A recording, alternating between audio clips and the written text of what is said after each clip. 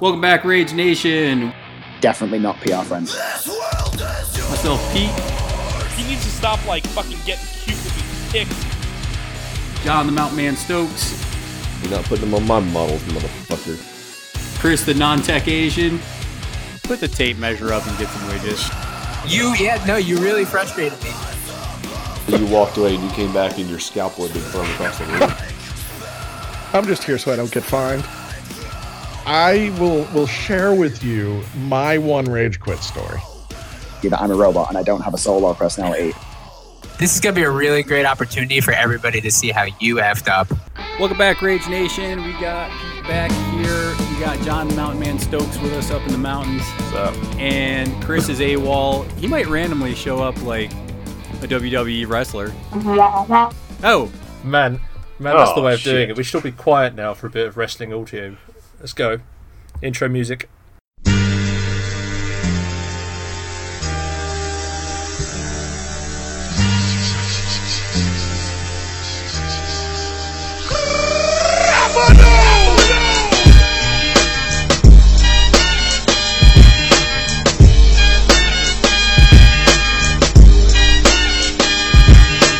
There you go. Job done. Dun, dun, dun, dun.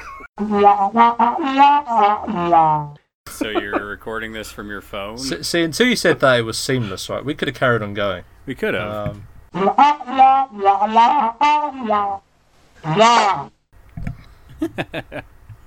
Shut up, you were making lunch. Wait, so you're on Google Hangouts on your phone? How are you going to record the audio? Because we were, but then it wouldn't connect to Sherwin and us, so we're just like, oh, we're going to have to do this old school Audacity style. Yeah, apparently, the Zen doesn't work in the UK. We've Brexited away from it, so it's gone now.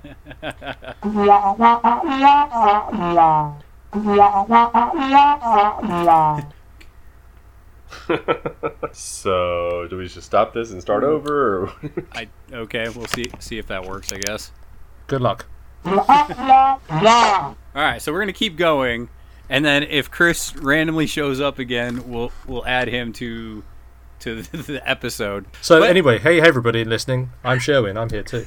Yeah, in case you didn't know, because we didn't get to it yet, we got Sherwin on with us again, so that's always awesome to have on the podcast. I'm sorry, but if Sherwin wants to be a part of this podcast, somebody's going to go. So anyways, yeah, we're going to talk today with Sherwin. We're going to talk about some new and exciting cards that we have from the Free City Draft, which is appropriate because sitting next to me, I have my Free Cities Drought. So yeah, we got a bunch of new cards from the Free Cities Draft that we're going to talk about, and they're all really interesting and do some different things that either we haven't seen or they just do them super well. So we're going to go through that.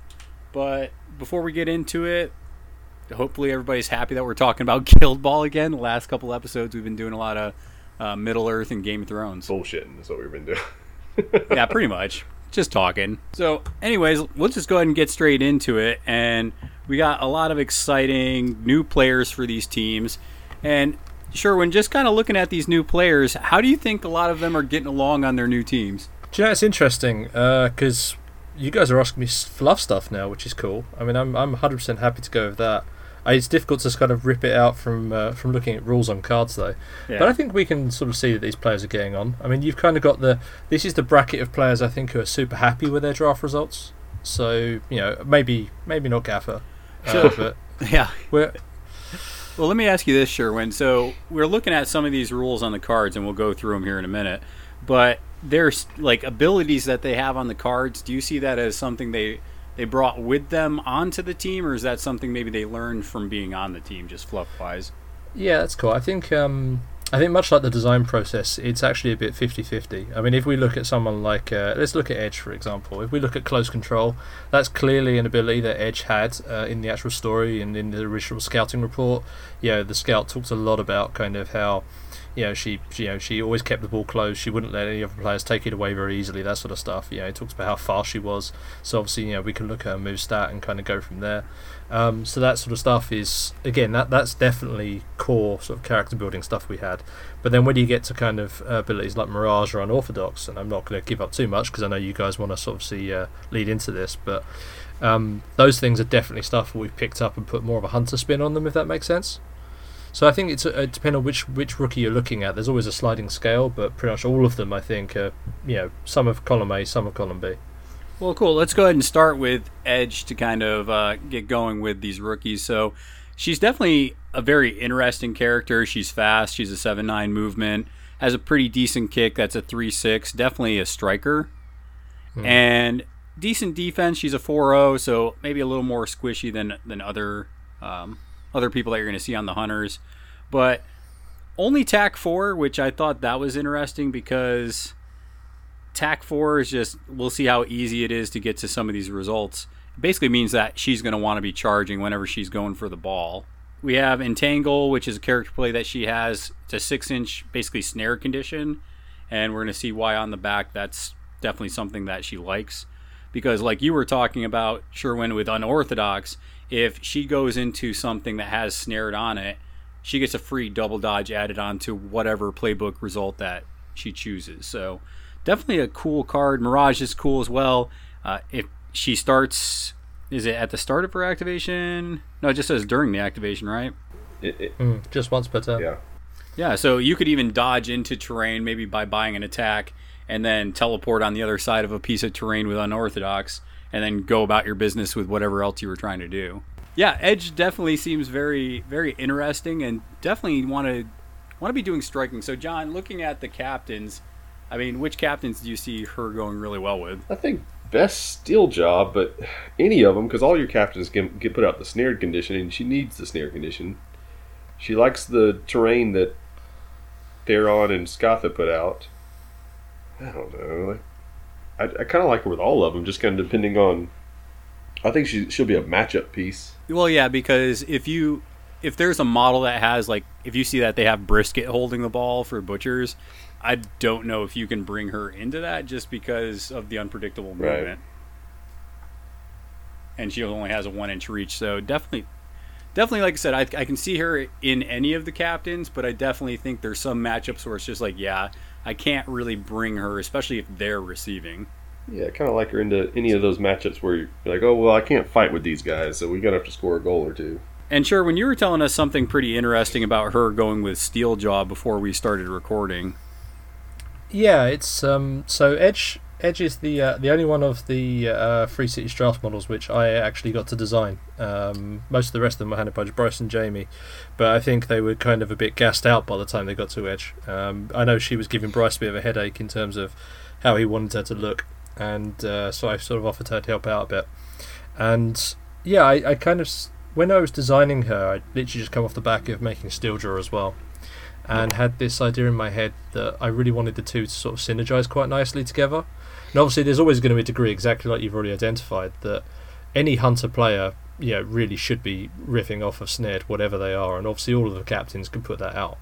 In fact, most of the squaddies as well. But I really wanted Edge to kind of definitely sort of play around with the Snared condition in different ways to how the rest of the team worked, purely because we did have this character who is a Hunter but isn't, obviously that's her family past, but at the same time has kind of rejected a lot of that kind of the traditional kind of Hunter sort of mentality and the traditional Hunter makeup. So I didn't necessarily want Edge to be a kind of another fighter or another brawler, someone who's doing extra damage if someone's snared. We really need to be something where she would use it in a different way, and I think that's where Unorthodox, and that sort of idea sort of came into it. I really like her just because I could see putting her with Scatha and just like having her Scatha and then even another stronger striker, like even if you want to throw Ulfer in there or maybe Vet Hearn, and just really attack the ball and get just ridiculous with it. Yeah. I mean, just kind of thinking about the card, if there's teams that have problems with close control, it's because it's the only close control in the team now, I believe, is, kind of making Edge a ball holder because she can run away from people because she's fast. Yep. Close controls, everybody has a problem with close control usually, except for like Fish. Yeah. But yeah, we'll talk about that dreaded guild here in a little bit, but yeah, I could definitely see like almost like the way you like to play with the hunters, John, where it's like, I'm going to kill everything and keep the ball back. And, I mean, you could do that with Edge. You could make it where it's hard to get the ball off her. Right. I mean, with the right terrain, you can, sit her in a corner, and then they start getting close, run all the way to the other corner, because she's that 9-inch move and possibly a teleport with terrain. Yeah. Yeah, so you teleport her, then run 9 inches, and the only thing I noticed, though, she's not light-footed, so that's kind of... Yes, she is. Oh, it's at the bottom of the card. It's at the bottom. Always read the full card, right, John? Right. But then, by the same token, just talking about her mobility, it's kind of crazy, right? Because you could teleport through a piece of terrain, which is, X amount of inches. You could sprint or charge 9. You potentially, if you've got Blessing of the Winter Goddess on you, you could literally go the Moon Goddess. Sorry, you could do a tackle quadruple dodge on 1. Yeah. For a nice 4-inch dodge at the end of that. That's probably going to cover most of the pitch, right? Yeah. She knows how to scoot around the pitch for sure. I'm looking at this from a sense of pure striking threat. In terms of how I would like to play my hunters. So I can definitely see her on that side. Yeah, I think she does that. My biggest downfall is it seems like one of the squishiest strikers in the game. Right, but I guess to a certain extent she has to have something bad. Having just talked about that crazy mobility and a whole bunch of really cool stuff on the back of her card, she probably has to have something bad about her, right? Although I don't disagree. It's like she's going to get that goal. She's just going to die. Yeah. Right, but I mean 1-inch melee can't defend herself from 2-inch models at all. 13 boxes with 4-0. Yeah, I mean that is the downfall. Yeah, that's some victim stats right there. Yeah. Navigator. Except for she doesn't get rerolls. All right, so let's kind of go then to... So Edge is definitely cool. I can definitely see putting her in with, like I said, any of the captains. But I'm really excited to try her out with Skatha, and I'm just going to kind of go with that balls to the wall scoring kind of mentality. We'll go ahead and go into one that I know Chris is going to be a little sad that he's not here to talk about. We could leave until the end and see if he actually manages to turn up. We could not be mean. We could, but we do like pissing him off. It's your podcast, guys. I'll talk about whichever one of these players. Let's leave that one to the end. I know what I'm actually kind of interested in is I'm kind of interested in Gaffer. All right, well, what's up with Gaffer? Know if Gaffer's good or not. Isn't that the best sort of? Isn't that the best sort of Mortician player? I guess so. And as coach, I like the coach thing. I coach football, and so I always kind of turn to the coaches. But what does Gaffer? Gaffer doesn't really do anything himself. He's a big setup piece with the Red Fury and the Careless Whisper, where you place the Careless Whisper token. And the Careless Whisper token says it's only removed when the target's model suffers the taken out condition. Does that mean it stays like every turn? Yep. That seems good. Huh. Well, there you go. That's immediately fixed him for you, right? Right. I mean, yeah, Scalpel's going to like that, I think. Yeah, that's definitely interesting. And I also thought that it was unique to put Red Fury in Morticians, because I could just envision where you see somebody like Gast, just murdering like a whole team just through his AoE damage by buying Red Fury through, Gaffer. So there are a lot of really cool, strong combinations you can do with Gaffer just from those two abilities alone. Gas? The hell with Gas? It's Casket. Oh, damn. Casket couldn't quite get the take on the legendary play. Oh, well, Gaffer hasn't went yet. I mean, that's fair. There has been a couple times where people have missed out on that legendary, right? Like, oh, okay. Well, Gaffer's got to go still, so 3 more attacks for Casket. Let's see here. And then on the back... the +2 tag. On the back of his card's pretty interesting, too, because he has the Knowledge, which is once per turn. During this model's activation, choose a friendly model within 6. The chosen friendly model gains a +0/+2 to its kick for the remainder of the turn. And then he also has a legendary play where it's called Handy Listener, such as you are. Remove any number of Whisper tokens from the enemy models on the pitch, and for each Whisper token removed, place a Whisper token on an enemy model on the pitch. So he's just... I guess it's like, hey, we're deciding to kill this model now. Let's get +2 tack on that model. I mean, seems like he's just very flexible, I guess is the best way to put Gaffer. Just, you got to have a direction you want to go, because Gaffer is not giving you a specific direction. Right. I feel like that's a really good description of any Mortician team, though, right? Yeah, I feel like you're right. Well, it's your description. I quite like it. I think the biggest mistake you see with sort of rookie Mortician players is they kind of splash down on the pitch and go, right, man, I'm going to do this thing, and it's like, okay, how are you going to achieve that? I'm not sure. None of my players seem to be very good at doing that thing. You have to really look at them all as a whole and work out what pieces you need to achieve that goal, just in list construction levels. And I think Gaffer gives you a whole bunch of tools to do lots of different things. If you want to be a football team, obviously the knowledge is going to help you immeasurably, and Careless Whisper can even do the same thing. You can drop tokens on players so they can immediately find it much easier to get that tackle result or whatever else you're looking for.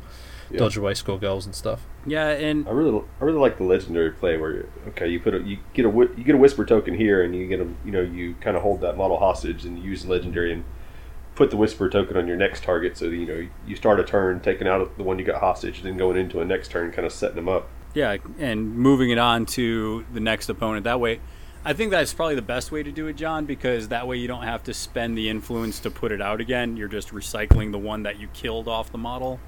Right, because you're not going to get a bunch out. I mean, it's not like you're going to have the whole team with whisper tokens, because it's on 4 on the playbook and costs 2 influence, and the team doesn't have a whole lot of influence to spare, I don't think. Yeah. Well, it's also the fact that it's once per turn as well. I mean, you're going to have a game go a whole bunch of turns to be able to do that. Yeah. But if you can hold back on it, it's almost, there's a degree of I see it quite an interesting late game. If you find yourselves in that one of those sort of stalemate situations where the ball is kind of perhaps loose, and both teams are kind of struggling, looking to get results, that sort of stuff. Trying to get back control of the game or whatever. This legendary could be something where you simply, I mean, there's no range on it. You could simply just kind of use that to change the game state quite a lot for a Mortician player, and you kind of almost hold it back as a mailed fist, waiting for them to kind of commit a model. Because they can sit there, players who've got whisper tokens at the back, thinking, all right, no more tack bus for you. At that point, Gaffer can then just switch everything over again. Yeah, just a really interesting model, and he definitely fits the Mortician's fit, because, like I said, it's like, okay, we get to do all this cool stuff, but how are we going to win with it? And that's the boon of being a Mortician's player, I feel like. So, which captain you playing Gaffer with? I mean, Scalpel? ? Well, I mean, I think Scalpel's the obvious one, yeah, because it makes Scalpel pretty much attack 9 and get somebody if she wants to be. I mean, and you can get 3 extra attacks, right? Because you could Red Fury to Scalp. Yeah. What about Morn? Does it make Morn a little more playable? Honestly, I struggle to see Morn being played at all. Like, if you go on Longshanks and look up Morn, there's just not a lot of love for the little girl. So I don't know, Sherwin. Do you think that Gaffer helps out Morn at all?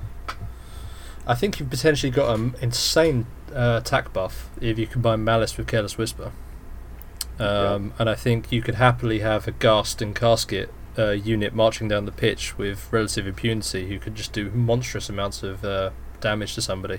Throw them in the casket, then move on to their next target.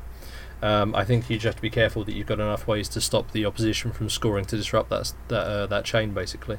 Yeah, because I think if you do, like, if you have Morn's ability and then you have Careless Whisper on a model, and all of a sudden Ghast has a very real possibility of just hitting that unmasking every single time, and that can just be you can throw Singled Out in there as well. It's even worse. Yeah. Ooh, and Pelage, if you got a team full of males, or attack 9 Pelage. I love Pelage, man. I last tournament we played in, John, I was playing against the Solthesians, and I took Pelage into Fangtooth, and I already popped his resilience, so that didn't matter. But Pelage just went in and just destroyed him in one activation, and he's like, people usually just ignore Fangtooth. I'm like, well, Pelage likes men. I don't know what to tell you. even ugly masked men. Maybe makes one of my favorite models, Brain Pen and Memory, a little more playable. I mean, I like Brain Pan and Memory. I just think they seem fun. And they have the same problem, though, because you could use Brain Pan and Memory to do damage, but you could also use them for that janky scoring. So, like we said, you just got to get reps in and figure out how you like to use the Morticians and what they're going to do. Well, Morn with Memory doesn't die. He just stays there, taking a beating over and over again. All right, so let's move on to our next one, and this is the one that I definitely feel like is probably the strongest out of all the people, and that's Knuckles. So Knuckles is the Free City Draft pick for the Fisherman's Guild, And of course, since he's in the Fisherman's Guild, he has to have 2-inch reach. He's a 5'7" movement. He's got a 3-6 kick for whatever that's worth. He's tax 6, which is really good. And basically, he's just a pushing machine. He has a knockdown on 4. He has a Guild Ball result on 3, which is heavy tackle. And if he targets an enemy model, the target enemy model loses possession of the ball. And it loses it to that model. Plus, they suffer the knockdown. So basically, Knuckles goes in, steals the ball, tackles you down, and you're on the ground, and he has the ball. He has 19 boxes, so he's a beefcake. He's on a 40mm base, so I mean that makes sense. And hey, by the way, if you have possession of the ball, he gets +2 tack for backfield presence. He has close ranks, so you get an additional -1 dice pool if you're not attacking him, and he's engaging you. He has lightning reflexes, so he got Skulk's cool ability, where if you dodge within 6 inches of him, he can make a jog directly towards you. And then finally, why not? He has resilience. So John, what captain is he being played with? The question is, who at Steamforged really, really loves Corsair? Or who really loves Frank Comitis? This is like his love child, isn't it? I mean, this is like everything Frank wants in a fisherman character.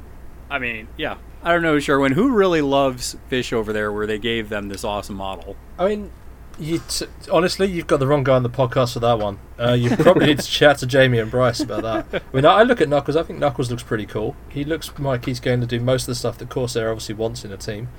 Although, to be fair, I think Knuckles could fit happily into any Fish side. Yeah. I think he kind of just basically amplifies a lot of what Fish already do, just in a slightly more unique way, in terms of the actual, in terms of his sort of lightning reflexes and moving away, moves around and stuff. Resilience is an interesting one for Fish to get. Yeah, great ball holder, great beater, great. No momentous damage though. That will probably upset some people, right? Yeah, I didn't. When I got my ass beat by Frank Comitis in his Corsair, he didn't seem to care. He still had plenty of momentum. Yeah, I mean, anybody that likes that. He's great. He can almost like a goal. Yeah, I was gonna say anybody that likes that style of Corsair play, this just fits right in. But like you said, Sherwin, he actually fits really well into the fisherman just team because he can go knock the ball loose for you. I mean, he gets around a lot of those close control models, a lot of those kill the ball kind of teams. He just goes in and he kind of breaks up the stalemate a little bit. And he's tough, so it's not like he's going to go in and then die. He has a pretty good chance of defending himself from other attackers. Right, I mean, he seems obviously he's fairly good if you've got someone who's got unpredictable movement, say, for example, or you've kind of got Brisket. He's great at hunting down that kind of player. Yeah. No, that shouldn't ever be an issue for Knuckles, I don't think. In terms of... It's interesting that his tackles, for example, aren't momentous, but then the flip side is obviously he has heavy tackles, so... Yeah, it's kind of both. You kind of get that out of it in any way, I guess. But yeah, I think Knuckles is a super interesting character that they've kind of come up with for the Fish team. I'm not sure it's the way I play my Fish, but purely on the basis that I like to be much more aggressive, much more goal orientated. But I guess Knuckles certainly fits exactly as you've said, hunting down a ball carrier if that is something you need. So yeah, I think he's a good tool for those cases where it's like, okay, they killed the ball like super hard. Which one of my guys do I send in there? Girls do I send in there to, pry that ball loose? He's going to be one of the ones where it's like, okay, I'm hunting the ball down. I'm going to go get it for the team. I just see him sitting in a little scrum like by himself with the whole team within 3 inches of each other, is just being a dick. Well, that's because you have PTSD from playing Frank. I don't know what to tell you. Well, I mean, that's kind of how I see Corsair's players being really great, is they scrum up and they make you come to them and then they just outbeat you. Well, I think from what I'm hearing from you, Sherwin, you seem like more of a shark player then. Yeah, it's fairly safe to say I generally score. Yeah, whenever I play Guild Ball, I just go out all out goal offensive. Let's go get some goals. That is pretty fun. much it. Yeah, goals are fun. That's what I'm saying. If you just want to have like a fun game, just go on some of these just ridiculous goal runs, and that's why I like playing Scatha, because it's just like you can just pull off the most ridiculous goal runs, and those are the things that I think really make the game fun. Right. Yeah, that's why I played Engineers last tournament. Yeah, definitely agree there. I think I've always enjoyed Engineers for that exact reason. Same with Scatha again, and also Yukai. So, yeah, I want to see some good Yukai playing. I haven't seen Yukai on the table yet. So let's go ahead and move on to Amber while we're maybe waiting on the ghost of Chris to show up. But Right. Pete, we were talking about Amber, and you said you really like her. I want to know what you think is good about Amber. so I like Amber a lot, actually, just because I think farmers a lot of times get stuck into the takeout game and kind of just grinding out takeouts and getting a goal. And you can get 2 goals, but usually they try to go for like a 4-1 game. And I think Amber opens this up to a more realistic like 2-2 game, just because you can have her and Bushel on the same team, just kind of hunting down the ball while, Thresher, Windle, and Plowman just beat the crap out of the rest of the team. So Well, you also have Thresher, your best goal scorer. yeah, right. So, I mean, that's also another goal that you could get there. And it's really interesting because she still puts out a lot of damage. She's actually a Reaper, so she's going to be using the harvest markers and everything else to do something. She's not going to plant. So she still has decent damage, though. She has momentous damage, which is huge. She has a 2-inch reach, which is also really good. She's TAC 5. She has only a 2-6 kick, but you're going to see that gets modified here in a little bit. She's a 5-8. And what she does really that's interesting is she has Swerve Shot. So that's a character play where she can basically ignore intervening models when she kicks the ball. So she's not going to lose dice. She's always going to have 2 as well, as long as that's up. And then once per turn during her activation, it may choose a friendly harvest marker within 2 inches and remove it. And when she does, she gets +1/+2 kick. So she's actually a 3-8 kick instead of a 2-6 when you have that ability up and running. And then finally, she has an aura, one of our own. The first time each turn a friendly non-mascot model suffers a taken out condition within that aura, this model gains +2 TAC for the remainder of the turn. So she goes up to being TAC 7 if something dies. And she's actually a pretty hardy model. She's a striker that has 18 boxes and she's a 4-0. I mean, that's pretty decent for a striker. So I like her because she can kill stuff. So she can help do your traditional farmer kill everything. Or you can be like, hey, I'm going to go get a goal with her. So I think that since she's flexible and she still helps out the current game plan of farmers, but then also adds a little bit, I think makes her really interesting in the farmer lineup. Question is, Sherwin, did you guys let Bryce design this? Going to be one of Bryce's. I mean, Bryce's obviously takes, I think, out in most of our designs for our players. Yeah. I mean, yeah, and she's just good. I like her. Like I said, she does what you want her to do, but then she also does what the team's going to be doing. So she can go get you a goal, or she can help Thresher kill stuff. I mean, a striker with momentous 2-on-1 is pretty good. Well, I mean, part of that is the farmer design, right? There's no ones across the entire team. So. Well, and that's what I'm saying. Her damage output is a little better than Bushel's, right? Because Bushel doesn't have the 2 Bushel's damage. momentous 2 is on 2. Yeah. And Jack Straw's is non-momentous 2-on-1. Yeah. So it's just one of those things where I think it depends on what you want to use her for. But I like her because I think we all know that throughout a game of Guild Ball, the game kind of flows one way or the other. And there's just sometimes where it's like, I can't score a goal right now because if I do, they're just going to snap it back and win. Well, she can help you get the kills to make you even, so then you can go score. So I really like her on this team a lot. So the question I think that we wanted to see what you thought of Sherwin was, does she make Grange more playable? I quite like Grange anyway. So yeah, absolutely. I'm not going to argue with that whatsoever, purely on the basis that I would take Grange in a farmer's team in a second anyhow. But I think Amber is exactly what you've just said. She's a very, very, very flexible player, and she feels a lot, to my mind, kind of like a brewer, kind of like a weird mix between kind of a brewer brawler and then a brewer striker, kind of like someone like Spigot. She's got kind of that similar sort of vibe going on. Okay. And I think especially if you look at left boot, for example, the little bit at the bottom where she can make a kick during her activation without spending influence, that's very Spigot. So I think for my mind it's more of a, I look at this player perhaps slightly differently to you guys. I'm very much looking at her from a perspective of, did we achieve what we wanted to have this player have more of a brewer kind of feel to her as well, which I think we did. But it's more so much I quite like her for exactly the reason you've said. I think she really does switch on a farmer kind of goal scoring team. I mean, obviously you can have her on one wing, Bushel on the other, kind of riff off that way and kind of create your sort of your triangle if you want to do it that way with your strikers either side. But you're right, she can flex back into sort of fighting if you need it, which is super useful. So Yeah, that reminds me. I know I have a poor memory and I don't read much fluff, but there was a thing about she was with the Brewers or something, and she got stolen by the Farmers in the draft, didn't she? Yeah, that's exactly it. She's a Brewer who gets kicked out through some of the political manoeuvring of Estes right at the start of the season 4 stuff, and she kind of eventually finds a home in the Farmers. But she's the number 1 pick, right? She's got to be a good player. She was the number 1 pick in the Free Cities draft. So not always. I remember Ryan Leaf. Yikes. Remember Jamarcus Russell? He was the number 1 pick. He was terrible. That's true. Sorry, talking American football. No, we can go with that. I mean, I'm follow the Browns, so I'm used to number 1 draft picks and just those guys not achieving their potential on the basis of being in the Browns. But that's not here nor there. Oh man, you might finally have something to cheer about. This is going to be a horrific season for me because I only like them because they're underdogs. They can't do well.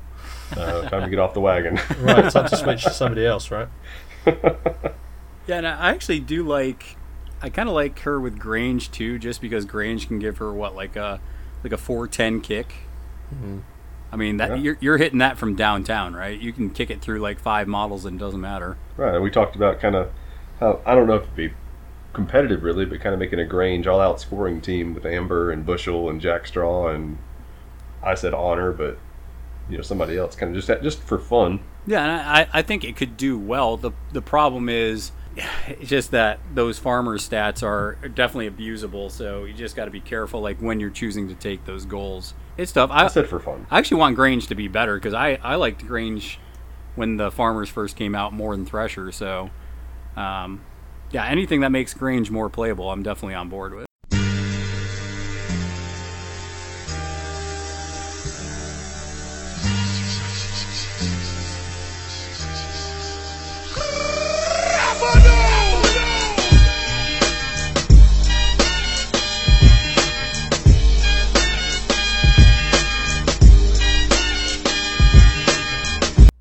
Boom, I'm back. Are we actually back this time? Like a phoenix rising from the ashes. Oh man! So this is so well timed. It's like a mushroom growing out of a pile of shit. You gonna have that glass break? Little stone cold. So Chris, right on cue, the non-tech Asian having tech issues, back in the ring. Welcome to the show, Chris. Well, thank you for having me back. Are you actually recording? That's the question. Yes, yeah, I got Audacity running and everything. Sweet. On your computer or on your phone? On my computer. All right. Yeah, that's right. Right, figured out some things. Actually, I think I just got lucky. I'm not sure that works in the computer world, but whatever. It's great to have you. I just click buttons until it starts working. Wow, so Chris, you are a special soul.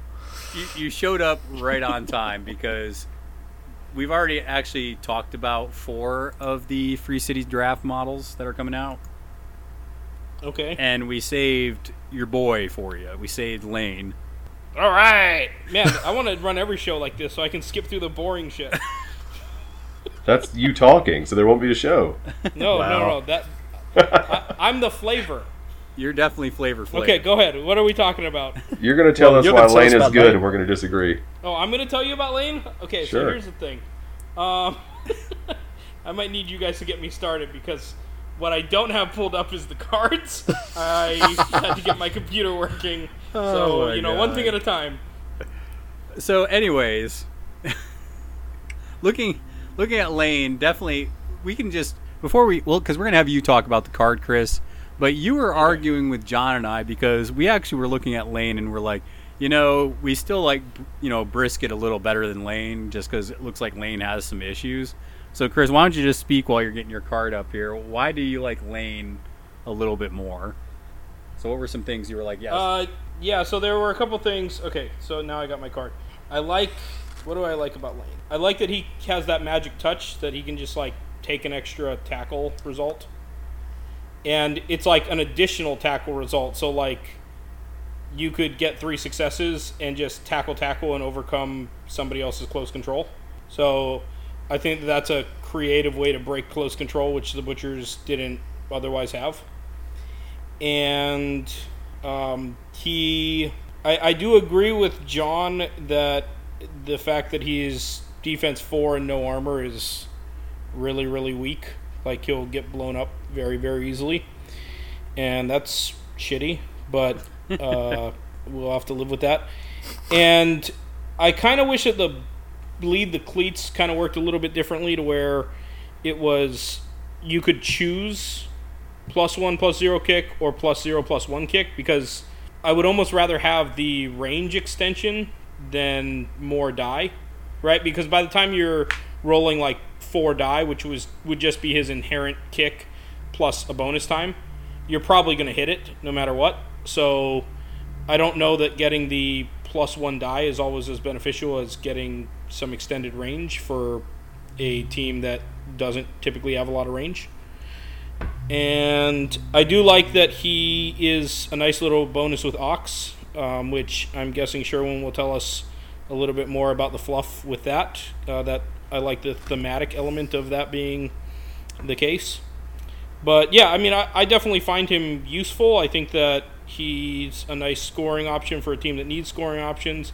I don't think that he's by any means like an auto-include, but I like him more than a lot of other pieces that we've been using. So yeah, I do like Get On With It Boy, because if you are playing Ox, I do like the fact that Lane gets that 2-inch acrobatics dodge, and then you can go charge into somebody and, you know, double tackle the ball or whatever you want to do with it.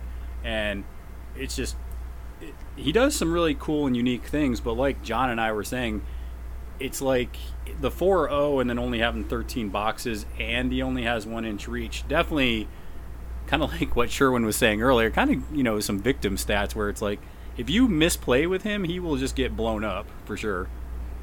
Well, I think that he will absolutely just get blown up. It's just a matter of, do you get a goal with him before he does? Yeah.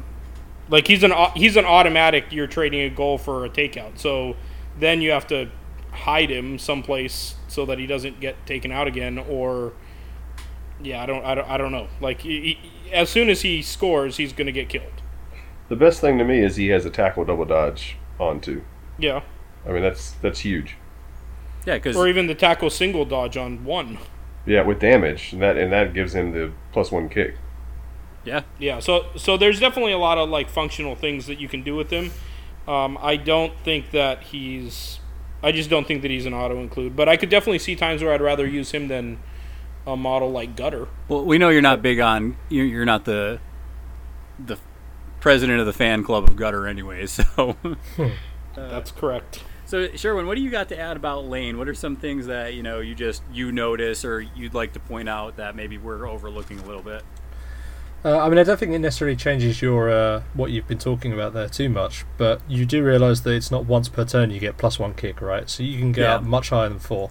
You can keep damaging them and go higher and higher. Yep. He can almost be Corbelli. Right. Which isn't bad, considering you're talking about a captain versus a squaddy. True. Right. Yeah, so and that's I did think about that. I did notice that it wasn't once per turn, and I obviously like the idea of repeatedly damaging, but when you look at that, the reality is you maybe get to +2, because if you charge in and you do damage, and then you get another attack and do damage, your 4th influence is used to kick. So at most, you're talking about a +2.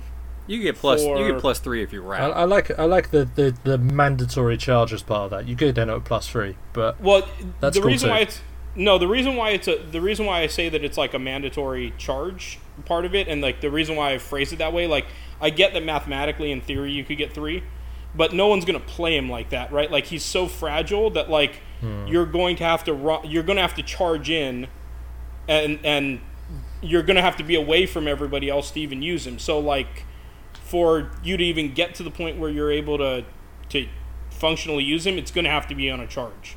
And then he's not like Shank, where he has like the 2-inch reach to where he can just kind of bounce around and keep doing damage. Like, I would imagine you're going to see a lot of situations where it's charge in, and then he has to get the hell out of there because somebody's going to counterattack or whatever it might be. And so I do kind of look at him as a +1, maybe if things go well, +2. Mathematically, he could be a +3, but I just doubt it that'll really take place. So good for anybody that's able to make that take place. Like, it would be cool, it would be fun, it would be a good story, but I don't think that's how it's going to work out. So you're looking at a 4 to 5 kick, 8-inch kick. Pretty good on a squatty though. Yeah. I think my favorite thing, and it's kind of, I see it mostly in lane, edge, and gaffer, is they're like so. I think they're really, really built into the team. Maybe some with Knuckles, because Lane is a stabby striker. Like, no other teams have stabby strikers like Lane. Momentous damage. Edge being the snare-based, dodgy, all over the place in the woods kind of thing, and then Gaffer just being, I don't know, a mortician. Yeah, I really like. I just like how they designed them and to kind of really fit the teams. I think that's really cool. Yeah, I was gonna say that was a really creative way, Sherwin, that you guys and the development team, it was like, hey, butchers want to kill stuff. Why not, score a goal while you're killing stuff? I mean, that's a really cool idea. Yeah, I think it's always obviously one of the things that we always try to do is not lose perspective of what the individual teams do, right? Because you never want to find yourself in a situation where you have, I'm playing blue team versus red team versus green team or whatever, and everyone just has this very kind of messy, kind of unidentifiable team that could just do anything. That sucks, right? So we always have to kind of come back to that baseline. And a big part I know of the early discussions with Lane was this idea of, he's supposed to be a potentially, really has the potential to be better than Shark, better than some of the best footballers in the game. How do we get him here, but feels like a really thematic way of doing it? And that's where you get Bleed the Cleats. It's an idea that, if you want to keep stabbing, if you want to keep going over and over with Lane, then you can really build towards that, and you can actually, you can get your super striker. But if you just literally want a missile that's going to run in, grab the ball, bounce off and score, you can do that too. So it kind of gives you the flexibility. One of the best things I've seen with Bleed the Cleats is it gives you a lot of flexibility between players. You can really wait to make your tackle, waiting for them to declare their counter-attack or whatever else if they've got the ball. Because Lane can just get little bits of damage or dodges or whatever else. He can do useful functional stuff and generate momentum every time, but can choose exactly when to take that tackle. You don't have to kind of spike your dice, hit 3 or whatever, or hit 2 and go, yes, I've got my result, but if I fluff the next roll, I'm not going to get the tackle on 2 that I'm desperate to look for. Lane can just choose to take it, as long as you get any hits, which gives him quite a lot of flexibility. Yeah, that's every time you can get a tackle on 1, and you get a dodge, and you get 1 damage, and it's momentous. That's a win right there. Right. That's kind of it. It's almost a triumph for the playbook, right? It doesn't matter how many hits Lane's getting. He's getting a lot of the stuff he wants to get just on 1 or even 2 results. He doesn't necessarily need to get high up results. That's why, for me, the charge... I totally appreciate what you're saying in terms of the actual speed of the player and kind of keeping him out of range. But you still kind of get an 8-inch move if you're nearby to Ox, which, bearing in mind, doesn't necessarily have to be... It could be either version of Ox. So you could have him with a different captain entirely as well. You don't necessarily have to have Ox, the captain, to sort of trigger that ability, which kind of gives you quite a lot of flexibility in terms of how you want him to use. He can still go he still has a threat of 9 inches before you actually start doing any dodges off of playbook stuff. Yeah, and I also like if you bring Vetox, that's actually interesting too, because you could use Vetox to bring somebody closer to Lane that he can then peel the ball off, or he can help kill, or whatever you want to do with him. But that would actually be a pretty cool synergy to have Vetox and Lane kind of running either up the middle or down a flank to pressure the ball or even kill models. Yeah, plus that would be the super thematic way to build it. If you want to build the super thematic Butcher team, you have to have Lane, Gutter, and Veteran Ox. That's kind of the core of what any team should be. Well, there you go. That's the auto 3, and then you just got to fill in the rest. So, Chris, I mean, I'm taking the silence from Chris says I'm not doing that. I was gonna say I'm not doing that at all. But you're right. If I want to be in theme, that's what I'll do. Well, that's why you're on this podcast, right? You're a big theme guy. I do like themes. That's true. I will give you that. So, Chris, how excited are you to get Lane on the pitch and play your butchers with this new addition? Yeah, I want to see him. I think that he'll be kind of a fun way to run like a scoring butcher team that most people don't expect. Like, I really like throwing out. In the past, they've been kind of the girls, right? It's been Filet and Brisket, and now he would fit in well with like a scoring butchers list that can still do some stuff. And so, I think Filet, Brisket, 1 or 2, depending on who you're playing, and Vet Ox and Lane. Like, I think that you definitely have the makings for a team that can score, and then you have the super solo in Filet that can do some damage. So you're saying Filet's playable? Well, let's put it this way: if I'm going to a tournament, right, and I'm taking Vet Boar, which I think everyone is, right, the other model, the other captain that you're going to take is going to be the one that's the most different than Boar. You're not going to take Boar and Ox. You're going to take Vet Boar, and then you're going to take Fillet. And so while I agree that the superior lineup is still Vet Boar, you would take Fillet, and if you're going to put together some weird scoring type thing, Lane's a good addition to that. And going on the Vet Boar train, how does Lane fit into that, John? So if you're looking at Vet Boar, I mean, look at Lane with like a free charge and Berserk, right? Like, I mean, that sounds pretty good for Lane. I mean, it sounds cool and all, but I mean, just the way I play, it's not part of my plan. Well, I get the way you're playing, but if you think about like just getting additional attacks like off of Berserk, I mean, you get the dodge and damage, and then you can also tackle it, and then you can do it again. Hold on, so with the free attack in Berserk, you can make Lane a 9/8 kick. Yeah, I mean, yeah, right. Yeah, in theory. Oh man, but there's a certain point where like, why even go up that high, right? Like, I mean, no, I think the question is why not go that high? Yeah, because it's fucking hilarious, Chris. Well, that's fine, and I appreciate that. I'm just from the standpoint of just breaking down the card and like where you'd play it, right? Like, I mean, you do that when you've got a knockdown model that you can charge into, and they can't do anything about it. You've already got the ball, and you haven't used Boar's Legendary, and you need 4 points to win. Boom. Roasted. And well, actually, more precisely, whilst six. I'm going to jump in for a little bit of this. I totally agree where you're coming from. I really understand, but you are talking about sensible things, and we have moved far beyond that now. Not our motto of the podcast. Yeah, right. We could literally imagine this, right? You could get that 9/8 kick that you've always dreamed of, right? You've generated a whole bunch of momentum doing it, a whole bunch of damage as well, which is pretty cool, right? You've dodged however far you want to dodge. Then you can roll a fistful of 1s and 2s and rage quit the entire game. Yes. Oh, that would absolutely happen. Wait, I think I miscalculated. I think if you already have the ball, it's an 11/8 kick with Furious. Yeah, Furious and Berserk. Yeah. It's just it would be just amazing to see. Where are you getting 11 from? Free charge, Berserk. That's 2. Then you got 3 more attacks. Okay, with and then Berserk. you have the 1 for the kick. Okay, got it. Well, don't you have to spend an influence to buy the Berserk? Oh, no. You do. Yeah, you do. Yeah. Oh, yeah, right. That's right. Okay, yeah. So you're right. Okay, we're right at 9. We're capped. Cut it out. Oh man. So, Chris, you weren't here for the other free cities, but is there anything you wanted to add about looking at the other draftees and who they are, what they do? Now, this may be a shocker, but Kino just paid attention to Lane when I got this set of cards. So, no, I don't have any hot takes on the other models. Great input. I got to go to Sherwin. Other than Edge, because you designed Edge, and obviously you like Edge, and we like Edge. But what's your favorite outside of Edge of this group? I mean, you're kind of asking me to choose which one of my children is my favorite. To be honest, and all parents actually have one, don't they? Yeah, that's fair.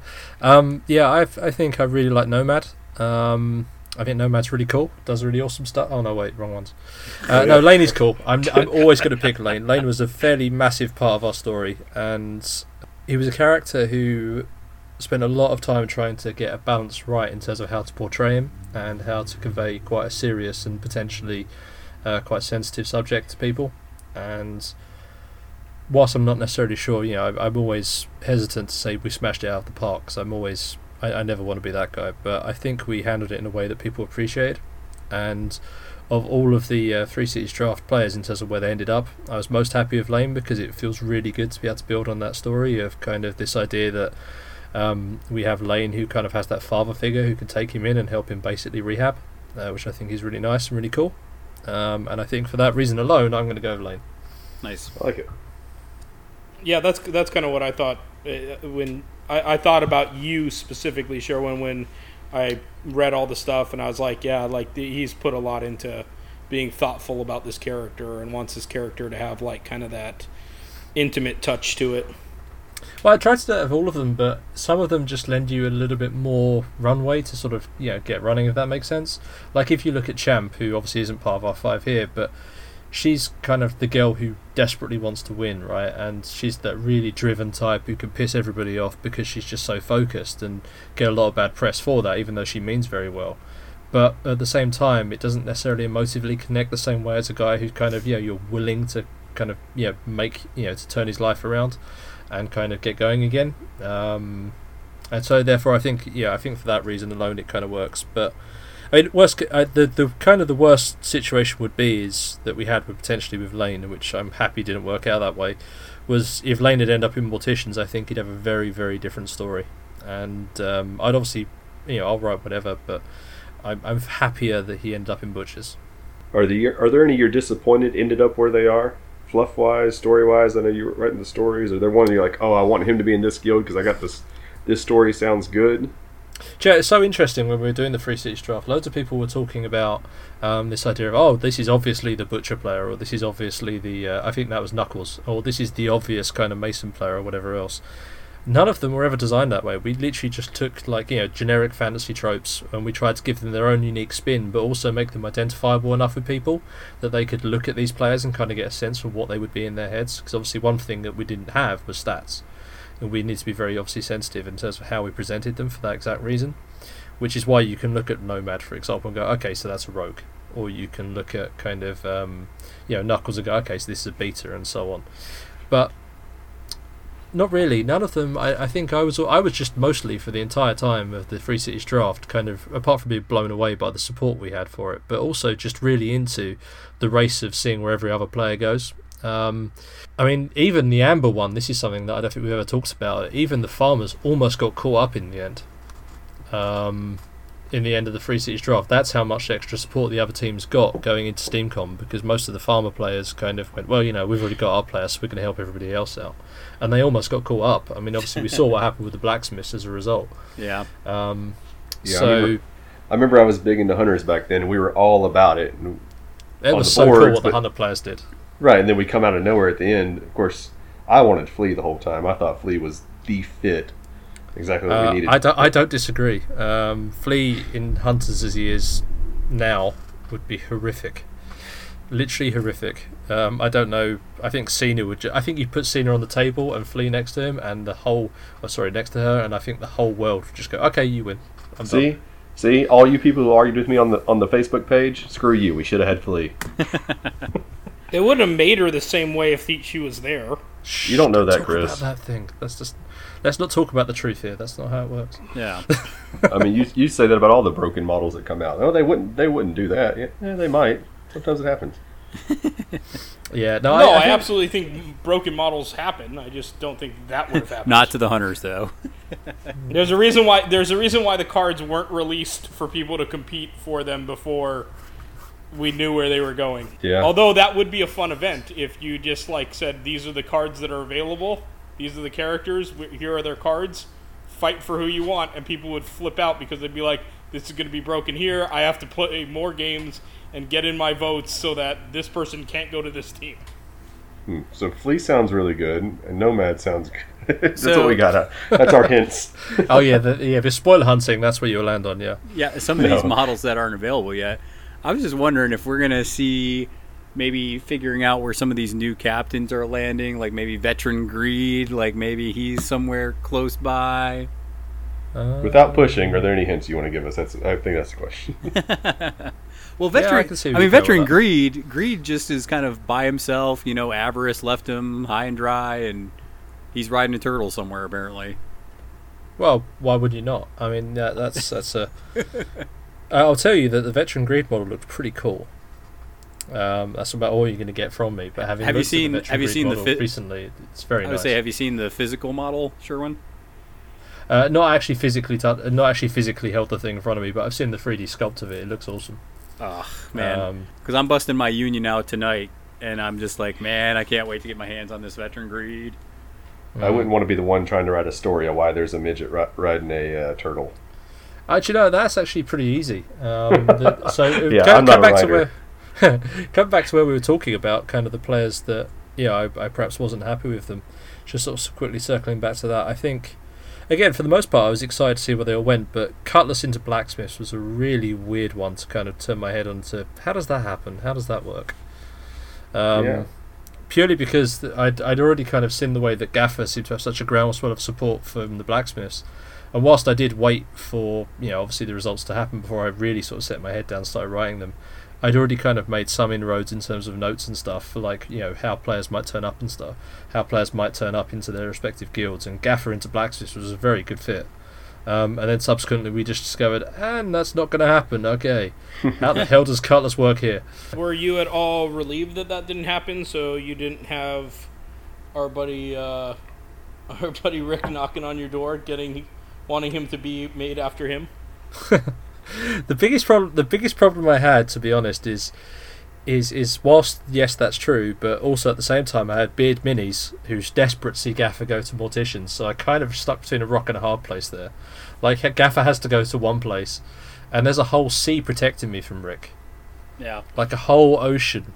And we're forgetting the fact that I'm going to Gen Con and anywhere else that takes me over to the States, and therefore I'll be on the same continent. Probably need to be worried again. That's cool. I think obviously we left it up to the fans. You guys chose, not us, right? I'll land on that, and hopefully that'll keep me safe. Hopefully that'll keep me safe from Rick. I would say I think that the models that the blacksmiths got with the Free Cities draft, I think that a lot of blacksmith players have been very happy with it. So, I mean, obviously they wanted Gaffer, but they got something really cool and unique out of it. I think Culverin and Cutlass are amazing. Having the few games I've used them, I've just had so much fun just blowing up the pitch. It's just awesome. So yeah, I agree. I don't think there's anything bad about any of these players. I mean, crucially, here's the thing, right? The best part about the Free Cities draft is no one kind of got the crap model. No one got the model that isn't very good. Everyone gets a super cool model to fit into their team. Just it's what flavour of model you get. Like Brewers, for example, if they chose Knuckles, would get another Bruiser to go alongside Tapper and Hooper and Decimate and all of the others. Instead, they got Flea, who's kind of a weird misfit, is their number, which is kind of interesting. Butchers could have had again Knuckles. They could have had someone who's a bit more fighting orientated, but instead they got Lane, so they get their striker. I think it's just interesting. One of the big things that sort of led us into what the Free Cities draft was I remember chatting to some Guild Ball players, and they kind of just went on this little adventure telling me about all the stuff they would add into the guilds if they could do, and why it was that they should be allowed to sort of choose whatever teams they want. It's like, well, sure, let's give you that choice. You keep telling us you know how to play the game. You play your team. You know exactly how you want them to be. You know exactly the type of players you want. This is your chance. We're going to give you all these different positions. Now go vote and tell us which one you want. That's really what started the whole thing. Nice. And I like it. We're gonna see. We're gonna be like, hey, did the group pick right, or do we have a couple of Ryan Leafs on the Guild Ball pitch now? I think everyone's pretty much going to be fairly happy with their choices. I can't think of anybody. I mean, obviously, there's always going to be someone whose their playstyle doesn't necessarily fit what they want to do. We've already talked about Lane, for example, and how you guys perhaps would not necessarily take him over Brisket. But then, flip side, you might necessarily have a player who looks at it and goes, well, why would I take him over Brisket? I'll take him as well as Brisket. And then have a real striking team. So, yep. All right. Well, any other thoughts or parting blows before we wrap this thing up, gentlemen? Anything you guys just want to randomly drop off at the end of the podcast here? I don't know. I think I'm pretty good. It's Chris good to have some Guild Ball news. I know, right? Well, I know it. Just like the players, maybe the company just had to, sit back, readjust some things, clear their minds, and now we're ready to push on with some new and exciting stuff. Yeah. Well, if there's not anything new, guys, just make sure that you guys check us out on Twitter. We got Rage Quit Wire on Twitter. We also have a Facebook page that Chris occasionally posts really weird things on that. Dude, some of those memes I post are fucking hilarious. So if you don't even pretend. If you like to see some random memes and pictures and stuff, and just when we upload our episodes, check out the Facebook page as well. But just thanks for coming on, Sherwin. It's always fun to have you on talking about the fluff and some of these new models. Thank you for having me. It's been awesome. I always enjoy recording you guys. Yeah, and we got a lot of the hamsters out, and we got Chris finally on the podcast. So I mean, that couldn't have been better if you scripted it, and I'm not 100% sure you didn't. That's not a hint out there. Right on brand. So here's how you know we didn't script it. I'm not that accurate with my use of technology to where I could time it that well. It's just not how I roll. You kind of sound like you're doing the same things I do with my partner, where I tell her that I'm so bad at doing handiwork around the house and pretend to be useless with tools and stuff. So she goes, fine, I'll do it. You don't worry about that stuff. I'm like, okay, that's great. Off I go to make a cup of tea and play Nintendo. You kind of sound like you got a similar vibe going off there. Yeah. I really try to keep expectations low so then no one's disappointed. That's a long game. All right, well, with that being said, folks, make sure that you roll some dice and throw some salt, and we'll see you all next time.